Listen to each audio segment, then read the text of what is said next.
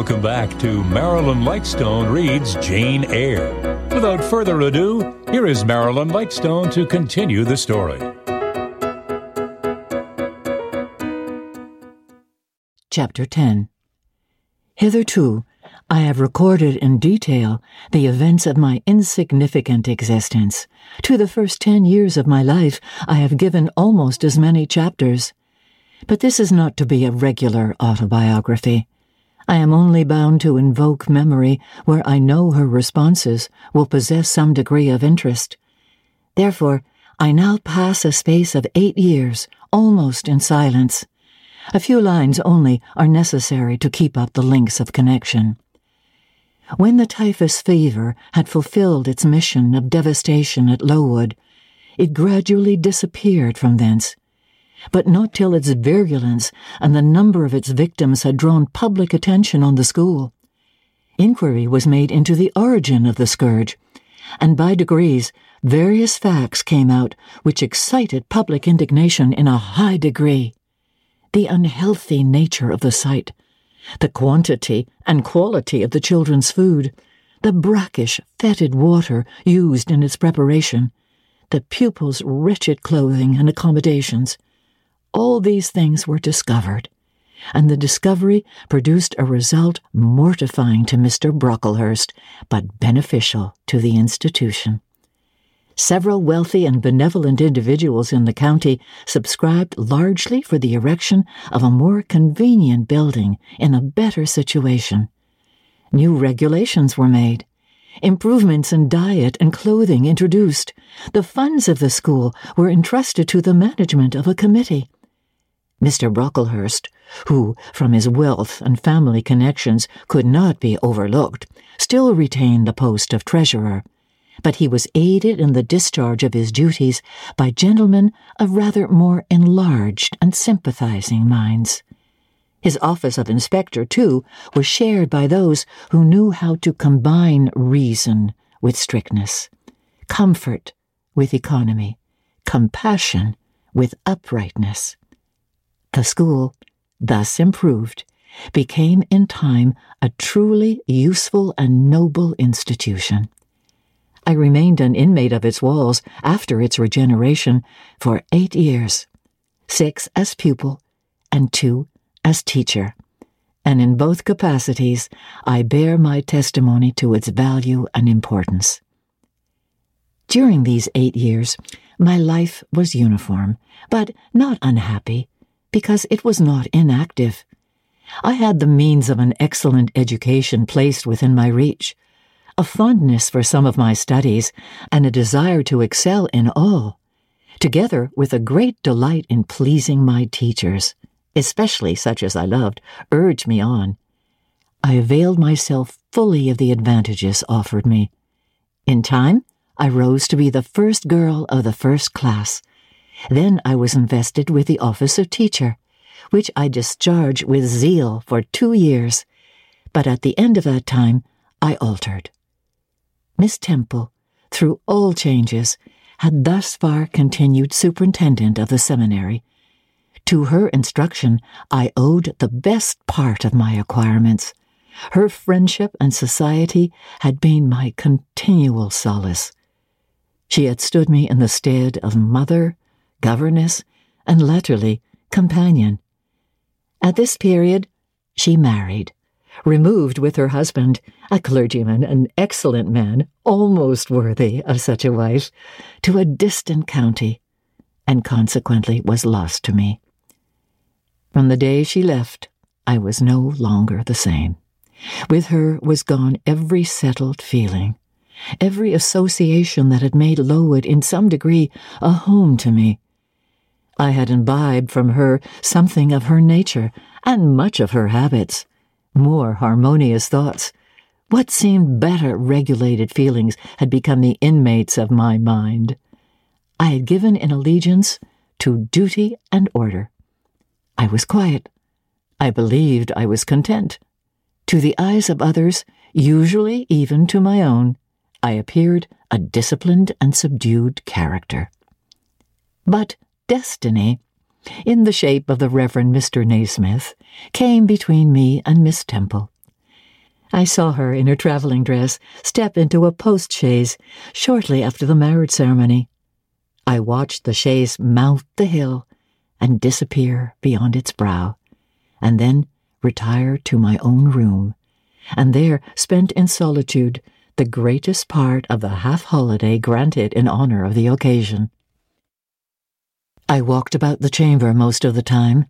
I imagined myself only to be regretting my loss and thinking how to repair it. But when my reflections were concluded, and I looked up and found that the afternoon was gone and evening far advanced, another discovery dawned on me, namely, that in the interval I had undergone a transforming process, that my mind had put off all it had borrowed of Miss Temple, or rather, that she had taken with her the serene atmosphere I had been breathing in her vicinity, and that now I was left in my natural element and beginning to feel the stirring of old emotions. It did not seem as if a prop were withdrawn, but rather as if a motive were gone. It was not the power to be tranquil which had failed me, but the reason for tranquillity was no more. My world had for some years been in Lowood. My experience had been of its rules and systems. Now I remembered that the real world was wide, and that a varied field of hopes and fears, of sensations and excitements awaited those who had courage to go forth into its expanse, to seek real knowledge of life amidst its perils. I went to my window, opened it, and looked out. There were the two wings of the building. There was the garden, there were the skirts of Lowood, there was the hilly horizon. My eye passed all other objects to rest on those most remote. The blue peaks. It was those I longed to surmount. All within their boundary of rock and heath seemed prison ground, exile limits. I traced the white road winding around the base of one mountain and vanishing in a gorge between the two. How I longed to follow it farther. I recalled the time when I had traveled that very road in a coach. I remembered descending that hill at twilight. An age seems to have elapsed since the day which brought me first to Lowood, and I had never quitted it since. My vacations had all been spent at school. Mrs. Reed had never sent for me to Gateshead. Neither she nor any of her family had ever been to visit me. I had had no communication by letter or message with the outer world. School rules, school duties, school habits and notions and voices and faces and phrases and costumes and preferences and antipathies. Such was what I knew of existence. And now I felt that it was not enough. I tired of the routine of 8 years in one afternoon. I desired liberty. For liberty I gasped. For liberty I uttered a prayer. It seemed scattered on the wind then faintly blowing. I abandoned it and framed a humbler supplication. For change, stimulus. That petition, too, seemed swept off into vague space. Then, I cried, half desperate, grant me at least a new servitude. Here a bell, ringing the hour of supper, called me downstairs. I was not free to resume the interrupted chain of my reflections till bedtime. Even then, a teacher who occupied the same room with me kept me from the subject to which I longed to recur by a prolonged effusion of small talk. How I wished sleep would silence her! It seemed as if, could I but go back to the idea which last entered my mind as I stood at the window, some inventive suggestion would rise for my relief. Miss Gryce snored at last. She was a heavy Welsh woman. Until now, her habitual nasal strains had never been regarded by me in any other light than as a nuisance. Tonight, I hailed the first deep notes with satisfaction. I was debarrassed of interruption. My half-effaced thought instantly revived. A new servitude. There is something in that, I soliloquized. Mentally, be it understood, I did not talk aloud. I know there is, because it does not sound too sweet. It is not like such words as liberty, excitement, enjoyment, delightful sounds truly, but no more than sounds for me, and so hollow and fleeting that it is mere waste of time to listen to them. But servitude, that must be matter of fact. Anyone may serve. I have served here 8 years. Now all I want is to serve elsewhere. Can I not get so much of my own will? Is not the thing feasible? Yes, the end is not so difficult. If I had only a brain active enough to ferret out the means of attaining it. I sat up in bed by way of arousing this said brain. It was a chilly night. I covered my shoulders with a shawl, and then I proceeded to think again with all my might. What do I want? A new place in a new house, amongst new faces, under new circumstances. I want this because it is of no use wanting anything better. What do people do to get a new place? They apply to friends, I suppose. Well, I have no friends. There are many others who have no friends, who must look about them for themselves and be their own helpers. And what is their resource? I could not tell. Nothing answered me. I then ordered my brain to find a response, and quickly. It worked, and worked faster. I felt the pulses throb in my head and temples, but for nearly an hour it worked in chaos, and no result came of its efforts. Feverish with vain labor, I got up and took a turn in the room, undrew the curtain, noted a star or two, shivered with cold, and again crept to bed. A kind fairy, in my absence, had surely dropped the required suggestion on my pillow. For as I lay down, it came quietly and naturally to my mind. Those who want situations advertise. You must advertise in the Herald. How? I know nothing about advertising. Replies rose smooth and prompt now. You must enclose the advertisement and the money to pay for it under a cover directed to the editor of the Herald. You must put it, the first opportunity you have, into the post at Loughton. Answers must be addressed to J.E. at the post office there. You can go and inquire in about a week after you send your letter, if any are come, and act accordingly. This scheme I went over twice, thrice. It was then digested in my mind. I had it in a clear, practical form. I felt satisfied and fell asleep. With earliest day I was up. I had my advertisement written, enclosed, and directed before the bell rang to rouse the school. It ran thus: a young lady accustomed to tuition, had I not been a teacher for 2 years, is desirous of meeting with a situation in a private family where the children are under 14. I thought that as I was barely 18, it would not do to undertake the guidance of pupils nearer my own age. She is qualified to teach the usual branches of a good English education, together with French, drawing, and music. In those days, reader, this now narrow catalogue of accomplishments would have been held tolerably comprehensive. Address, J.E., Post Office, Loughton. This document remained locked in my drawer all day. After tea, I asked leave of the new superintendent to go to Loughton in order to perform some small commissions for myself and 1 or 2 of my fellow teachers. Permission was readily granted. I went. It was a walk of 2 miles, and the evening was wet, but the days were still long. I visited a shop or 2, slipped the letter into the post office, and came back through heavy rain, with streaming garments, but with a relieved heart. The succeeding week seemed long. It came to an end at last, however, like all sublunary things, and once more, toward the close of a pleasant autumn day, I found myself afoot on the road to Loughton. A picturesque track it was, by the way, lying along the side of the beck and through the sweetest curves of the dale, But that day I thought more of the letters that might or might not be awaiting me at the little burg whither I was bound than of the charms of lee and water.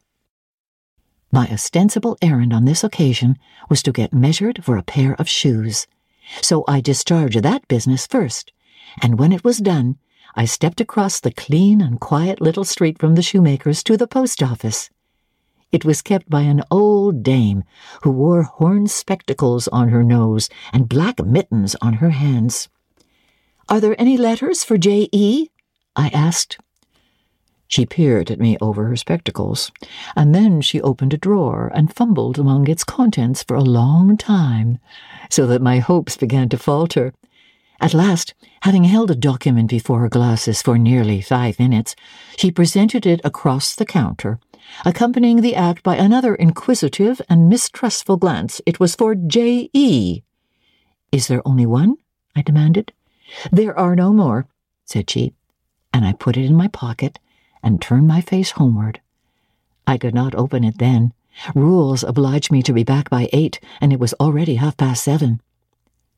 Various duties awaited me on my arrival. I had to sit with the girls during their hour of study. Then it was my turn to read prayers, to see them to bed. Afterwards, I supped with the other teachers. Even when we finally retired for the night, the inevitable Miss Gryce was still my companion. We had only a short end of candle in our candlestick, and I dreaded lest she should talk till it was all burnt out. Fortunately, however, the heavy supper she had eaten produced a soporific effect. She was already snoring before I had finished undressing. There still remained an inch of candle. I now took out my letter. The seal was an initial, F. I broke it. The contents were brief. "If J.E., who advertised in the Herald of last Thursday, possesses the acquirements mentioned, and if she is in a position to give satisfactory references as to character and competency, a situation can be offered her where there is but one pupil, a little girl, under 10 years of age, and where the salary is £30 per annum. J.E. is requested to send references, name, address, and all particulars to the direction Mrs. Fairfax, Thornfield, near Millcote." I examined the document long. The writing was old-fashioned and rather uncertain, like that of an elderly lady. This circumstance was satisfactory. A private fear had haunted me that in thus acting for myself and by my own guidance, I ran the risk of getting into some scrape. And above all things, I wished the result of my endeavours to be respectable, proper, en règle. I now felt that an elderly lady was no bad ingredient in the business I had on hand. Mrs. Fairfax. I saw her in a black gown and widow's cap. Frigid, perhaps, but not uncivil. A model of elderly English respectability. Thornfield. That doubtless was the name of her house. A neat, orderly spot, I was sure, though I failed in my efforts to conceive a correct plan of the premises. Millcote. I brushed up my recollections of the map of England. Yes, I saw it. Both the shire and the town. It was 70 miles nearer London than the remote county where I now resided. That was a recommendation to me. I longed to go where there was life and movement. Millcote was a large manufacturing town. A busy place enough, doubtless, so much the better. It would be a complete change, at least. Not that my fancy was much captivated by the idea of long chimneys and clouds of smoke.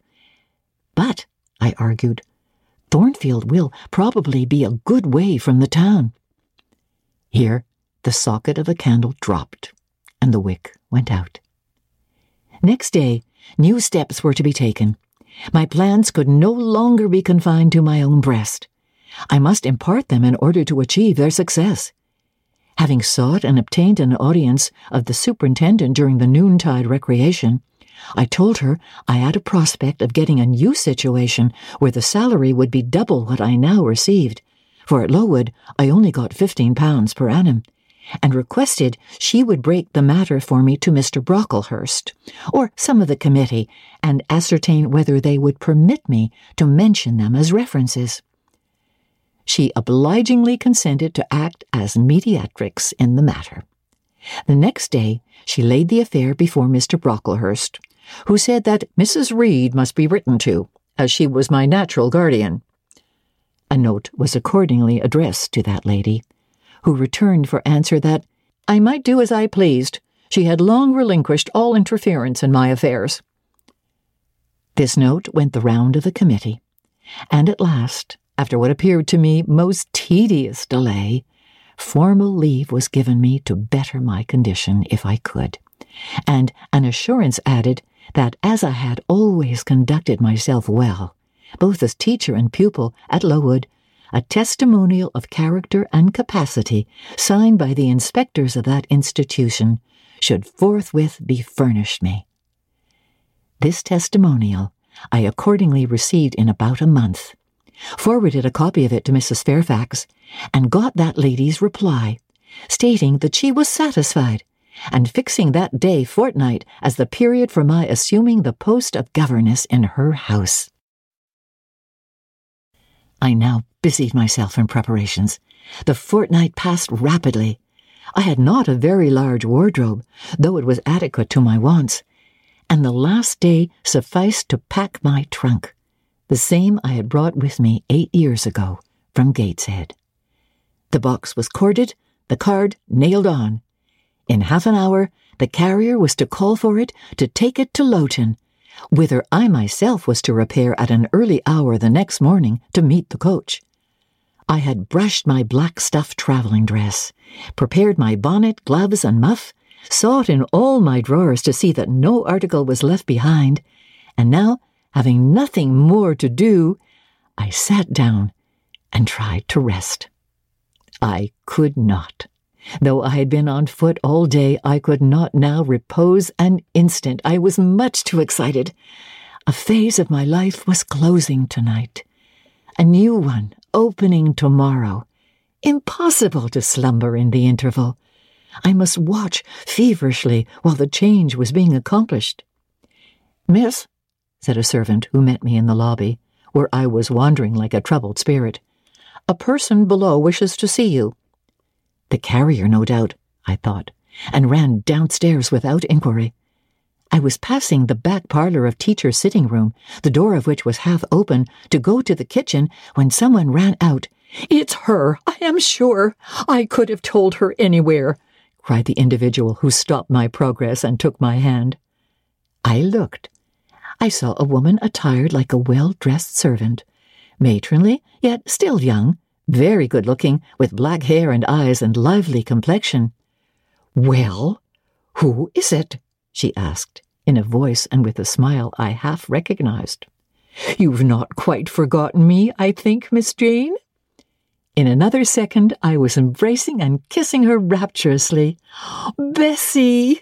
Bessie! Bessie!" That was all I said, whereas she half laughed, half cried, and we both went into the parlour. By the fire stood a little fellow of 3 years old, in plaid frock and trousers. "That is my little boy," said Bessie directly. "Then you are married, Bessie?" "Yes. Nearly 5 years since to Robert Levin, the coachman, and I've a little girl besides Bobby there that I've christened Jane." "And you don't live at Gateshead?" "I live at the lodge. The old porter has left." "Well, and how do they all get on? Tell me everything about them, Bessie, but sit down first, and Bobby, come and sit on my knee, will you?" But Bobby preferred sidling over to his mother. "You've not grown so very tall, Miss Jane, nor so very stout," continued Mrs. Levin. "I dare say they've not kept you too well at school. Miss Reed is the head and shoulders taller than you are, and Miss Georgiana would make 2 of you in breadth." "Georgiana is handsome, I suppose, Bessie?" "Very. She went up to London last winter with her mamma, and there everybody admired her, and a young lord fell in love with her, but his relations were against the match. And what do you think? He and Miss Georgiana made it up to run away, but they were found out and stopped. It was Miss Reed that found them out. I believe she was envious. And now she and her sister lead a cat and dog life together. They are always quarreling. Well, and what of John Reed? Oh, he is not doing so well as his mamma could wish. He went to college and he got plucked, I think they call it, and then his uncles wanted him to be a barrister and study the law, but he is such a dissipated young man they will never make much of him, I think. What does he look like? Oh, he's very tall. Some people call him a fine-looking young man, but he has such thick lips. Oh, and Mrs. Reed? Mrs. looks stout and well enough in the face, but I think she's not quite easy in her mind. Mr. John's conduct does not please her. He spends a deal of money. Did she send you here, Bessie? Oh, no, indeed, but I have long wanted to see you. And when I heard that there had been a letter from you and that you were going to another part of the country, I thought I'd just set off and get a look at you before you were quite out of my reach. I am afraid you are disappointed in me, Bessie. I said this laughing. I perceived that Bessie's glance, though it expressed regard, did in no shape denote admiration. No, Miss Jane, not exactly. You are genteel enough. You look like a lady, and it is much as ever I expected of you. You are no beauty as a child. I smiled at Bessie's frank answer. I felt that it was correct, but I confess I was not quite indifferent to its import. At 18, most people wish to please, and the conviction that they have not an exterior likely to second that desire brings anything but gratification. I dare say you are clever, though, continued Bessie, by way of solace. What can you do? Can you play on the piano? A little. There was one in the room. Bessie went and opened it, and then asked me to sit down and give her a tune. I played a waltz or two, and she was charmed. The Miss Reeds could not play as well, said she exultingly. I always said you would surpass them in learning. And can you draw? That is one of my paintings over the chimney-piece. It was a landscape in watercolors, of which I had made a present to the superintendent in acknowledgment of her obliging mediation with the committee on my behalf, and which she had framed and glazed. Well, that is beautiful, Miss Jane. It is as fine a picture as any Miss Reed's drawing master could paint, let alone the young ladies themselves, who could not come near it. And have you learnt French? Yes, Bessie. I can both read it and speak it. And you can work on muslin and canvas? I can. Oh, you are quite a lady, Miss Jane. I knew you would be. You will get on whether your relations notice you or not. There was something I wanted to ask you. Have you ever heard anything from your father's kinsfolk? The heirs? Never in my life. Well, you know Mrs. always said they were poor and quite despicable, and they may be poor, but I believe they are as much gentry as the Reeds are. For one day, nearly 7 years ago, a Mr. Eyre came to Gateshead and wanted to see you. Mrs. said you were at school 50 miles off. He seemed so much disappointed, for he could not stay. He was going on a voyage to a foreign country, and the ship was to sail from London in a day or two. He looked quite a gentleman, and I believe he was your father's brother. What foreign country was he going to, Bessie? An island thousands of miles off, where they make wine. The butler did tell me. Madeira? I suggested. Yes, that is it. That is the very word. So he went? Oh, yes, he did not stay many minutes in the house. Mrs. was very high with him. She called him afterwards a sneaking tradesman. My Robert believes he was a wine merchant. Very likely, I returned, or perhaps clerk or agent to a wine merchant. Bessie and I conversed about old times an hour longer, and then she was obliged to leave me. I saw her again for a few minutes the next morning at Lowton, while I was waiting for the coach.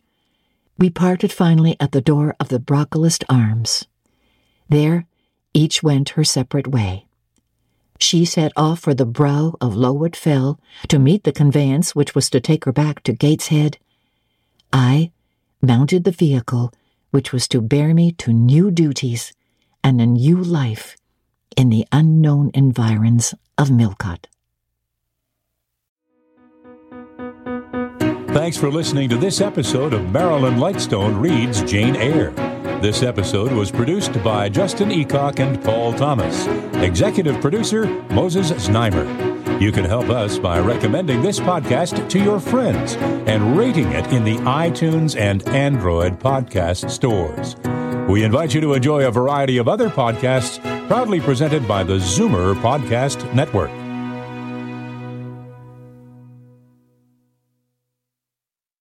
This podcast is proudly produced and presented by the Zoomer Podcast Network, home of great podcasts like Marilyn Lightstone Reads, Idea City on the Air, and The Garden Show.